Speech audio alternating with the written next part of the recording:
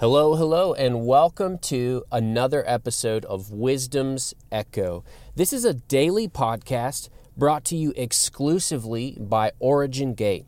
My name is Elijah Ward, and it's my incredible honor to share with you some insight that I've been meditating on as it relates to sin, grace, and holiness. Now, as believers, we understand what it means to hunger for the things of God.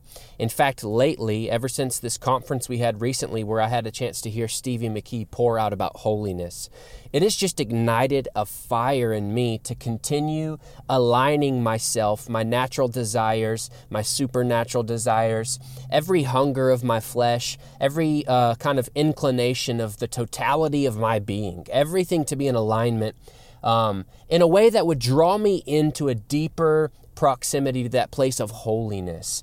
And I was sharing with my wife the other day, telling her that I have this passion in me, this hunger in me to be so full of Yahweh.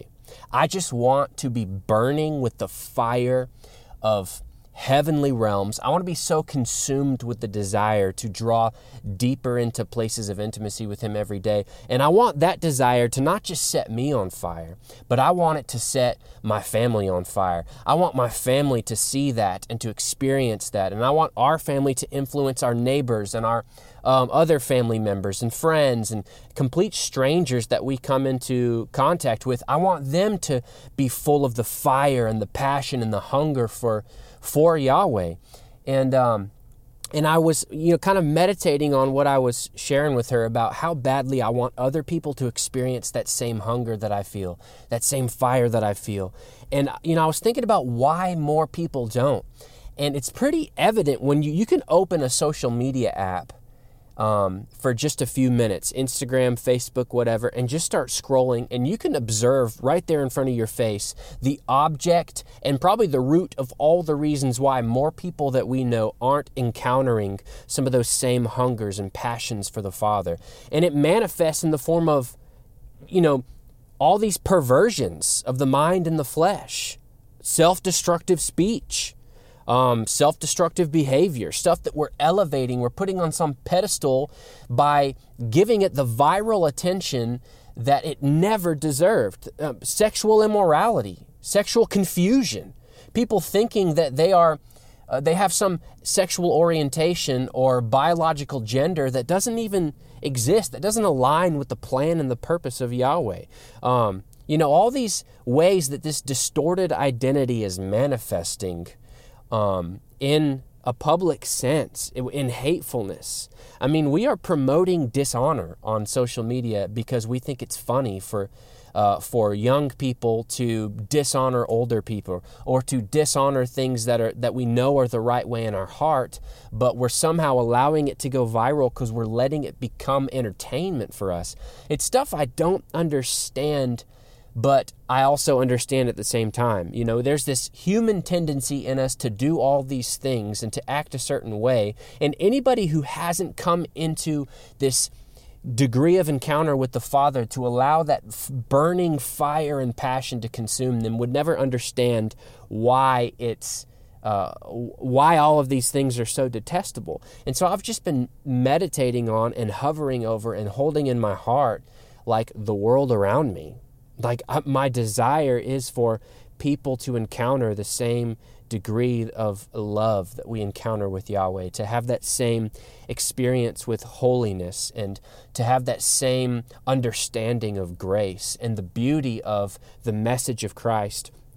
But one of the things that we can do as believers is really remove ourselves from that culture. Actually in Scripture, holiness, when you look at it, you get down to the root word, it has a lot to do with being different. The root word has to do with being set apart, being separated, being different. In fact, in Ezekiel chapter 44, when it talks about the ministry of the sons of Zadok in the temple, it says that they are to distinguish between what's holy and what's common. And so we see this pattern throughout Scripture of holy things being anything but common. And so when we if we desire to really set an example for what it means to be holy, we have to be okay with being different. We have to be okay with not laughing at some of the things that our culture laughs at, not sharing some of the things that our culture shares on Instagram and on Facebook, not taking part in some of the same winds of outrage that are moving people, even politically, even things that I know are actually unjust. I get that. And there are things that will draw our attention that might actually be a cause that somebody is rightfully standing for, but it's a cultural behavior and it didn't root itself from out of heavenly realms. So I'm not going to participate in things that didn't first begin in the womb of my Father's heart. I want to carry those desires. And I want to share a little bit about grace. I read some commentary that really inspired me this week because I've been meditating on this grace. Grace is our power as believers to no longer conform to those behavioral patterns that are indicative of this culture that has consumed us. And, Scripture mentions grace, especially Paul. He says in Romans chapter 6, starting in verse 12, it says this: "Let not sin therefore reign in your mortal body to make you obey its passions. Do not present your members to sin as instruments for unrighteousness, but present yourselves to God as those who have been brought from death to life, and your members to God as instruments for righteousness. For sin will have no dominion over you, since you are not under law, but under grace." So there's this incredible introduction scripturally of this concept of grace. Now, grace is not what a lot of people make it out to be. And I've heard Grant Mahoney talk about greasy grace, and I think that's a hilarious way to put it. But grace is not what a lot of people think it is. It's actually the power of what Mashiach did to activate us into a lifestyle above human tendency. So it's not about being pardoned to continue submitting to the tendencies of humanity. But Paul actually walked through this by saying he really wanted to make this clear when he asked a question, does grace mean we continue in sin? And his answer was by no means. And so we can understand as we engage the scriptures that grace is not just some pardon, it's actually a power. And we are in this age of grace where we are activated continually each day by this power to live in a way that is completely uncommon to all of those who participate in the culture of the world. I love the way this author put it. I was reading about this, and he said this. He said, let me start a little bit further back. It says this: the tension surfaces here between what God has already accomplished and the responsibility of his people to obey. They are still tempted by desires to sin and must not let those desires gain control. Each day they must give themselves afresh to God. Quote, "Sin will have no dominion over you," unquote, is not a command, but a promise that sin will not triumph in the lives of Christians because they live in a new era of fulfillment. They are no longer under the old era of redemptive history.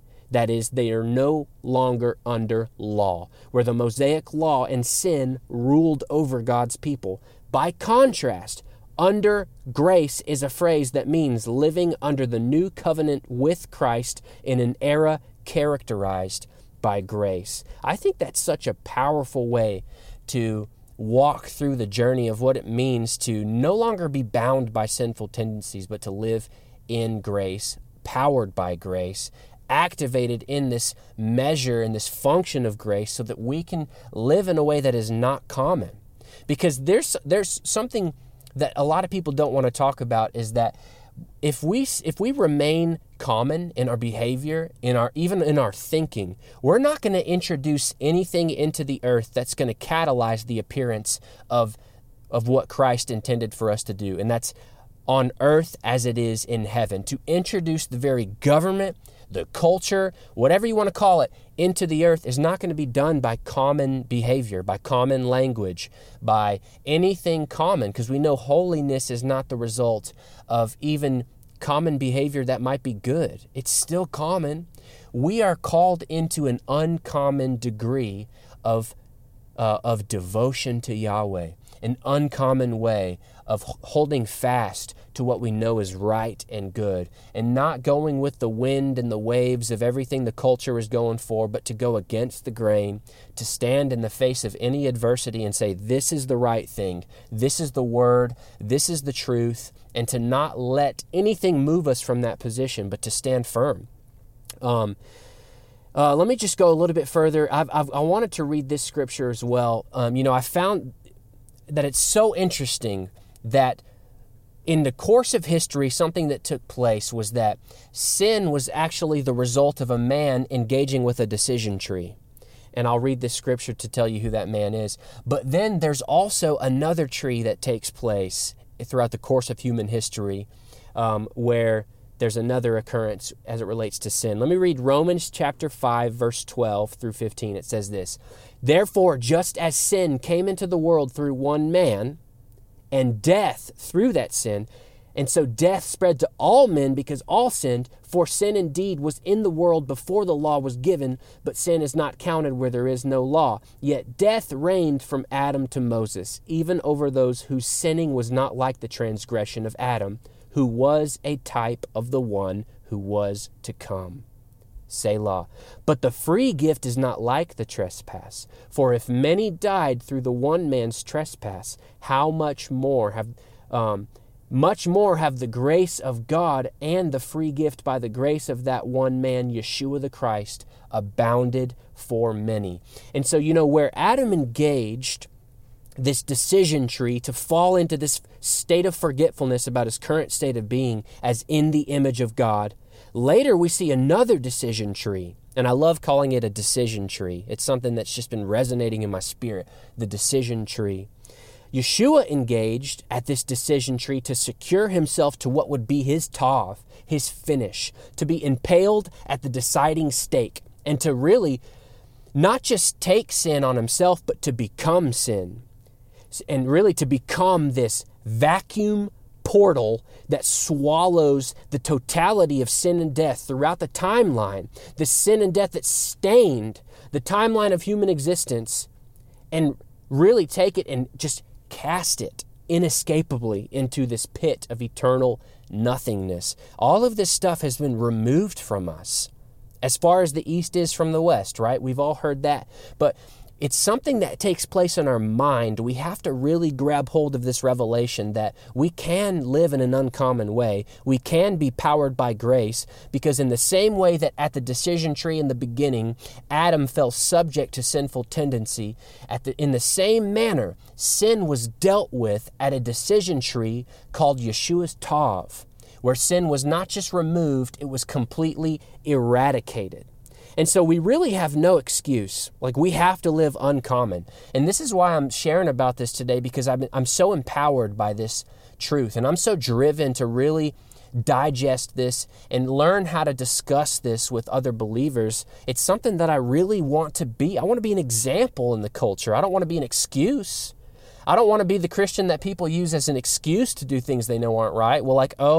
Pastor Elijah does it. Or, that's fine because I know Oracle Elijah says these things and stuff like that. No, I want to be the reason why they don't. I want to be the example to live according to a higher standard, not the excuse by which people undermine the call of their own scroll to satisfy for a lower standard of existence and a lower frequency of life. We just have no excuse. We have to be holy. And I love the way Stevie's heart cry is to be holy. It's so powerful. I would encourage you to go listen to some of Stevie McKee's teachings. It's so encouraging.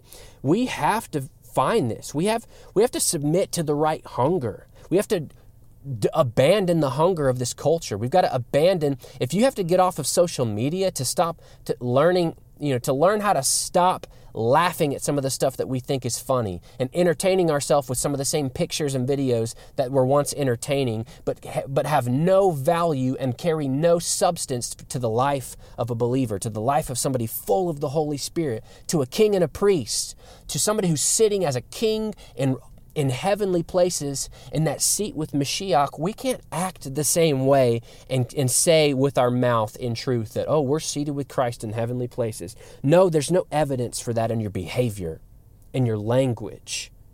We have to choose holiness over this human impulse.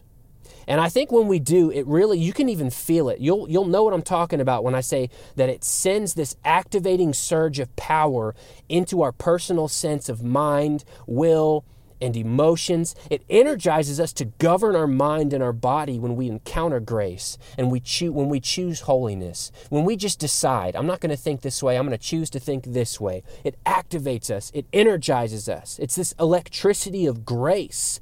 And it's not our license, grace again, it's not our license to disregard sin, to ignore it, or to become okay with it. It is our power to subdue it. And it's our right to suffocate it.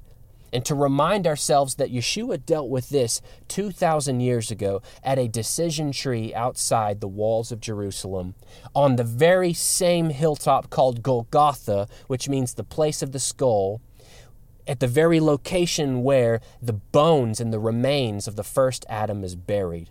Yahweh made it a point to bring us all the way back around, full circle, to confront the very problem that was introduced by the first Adam in the life and in the body and in the biology and in the being of the last Adam. Whoa!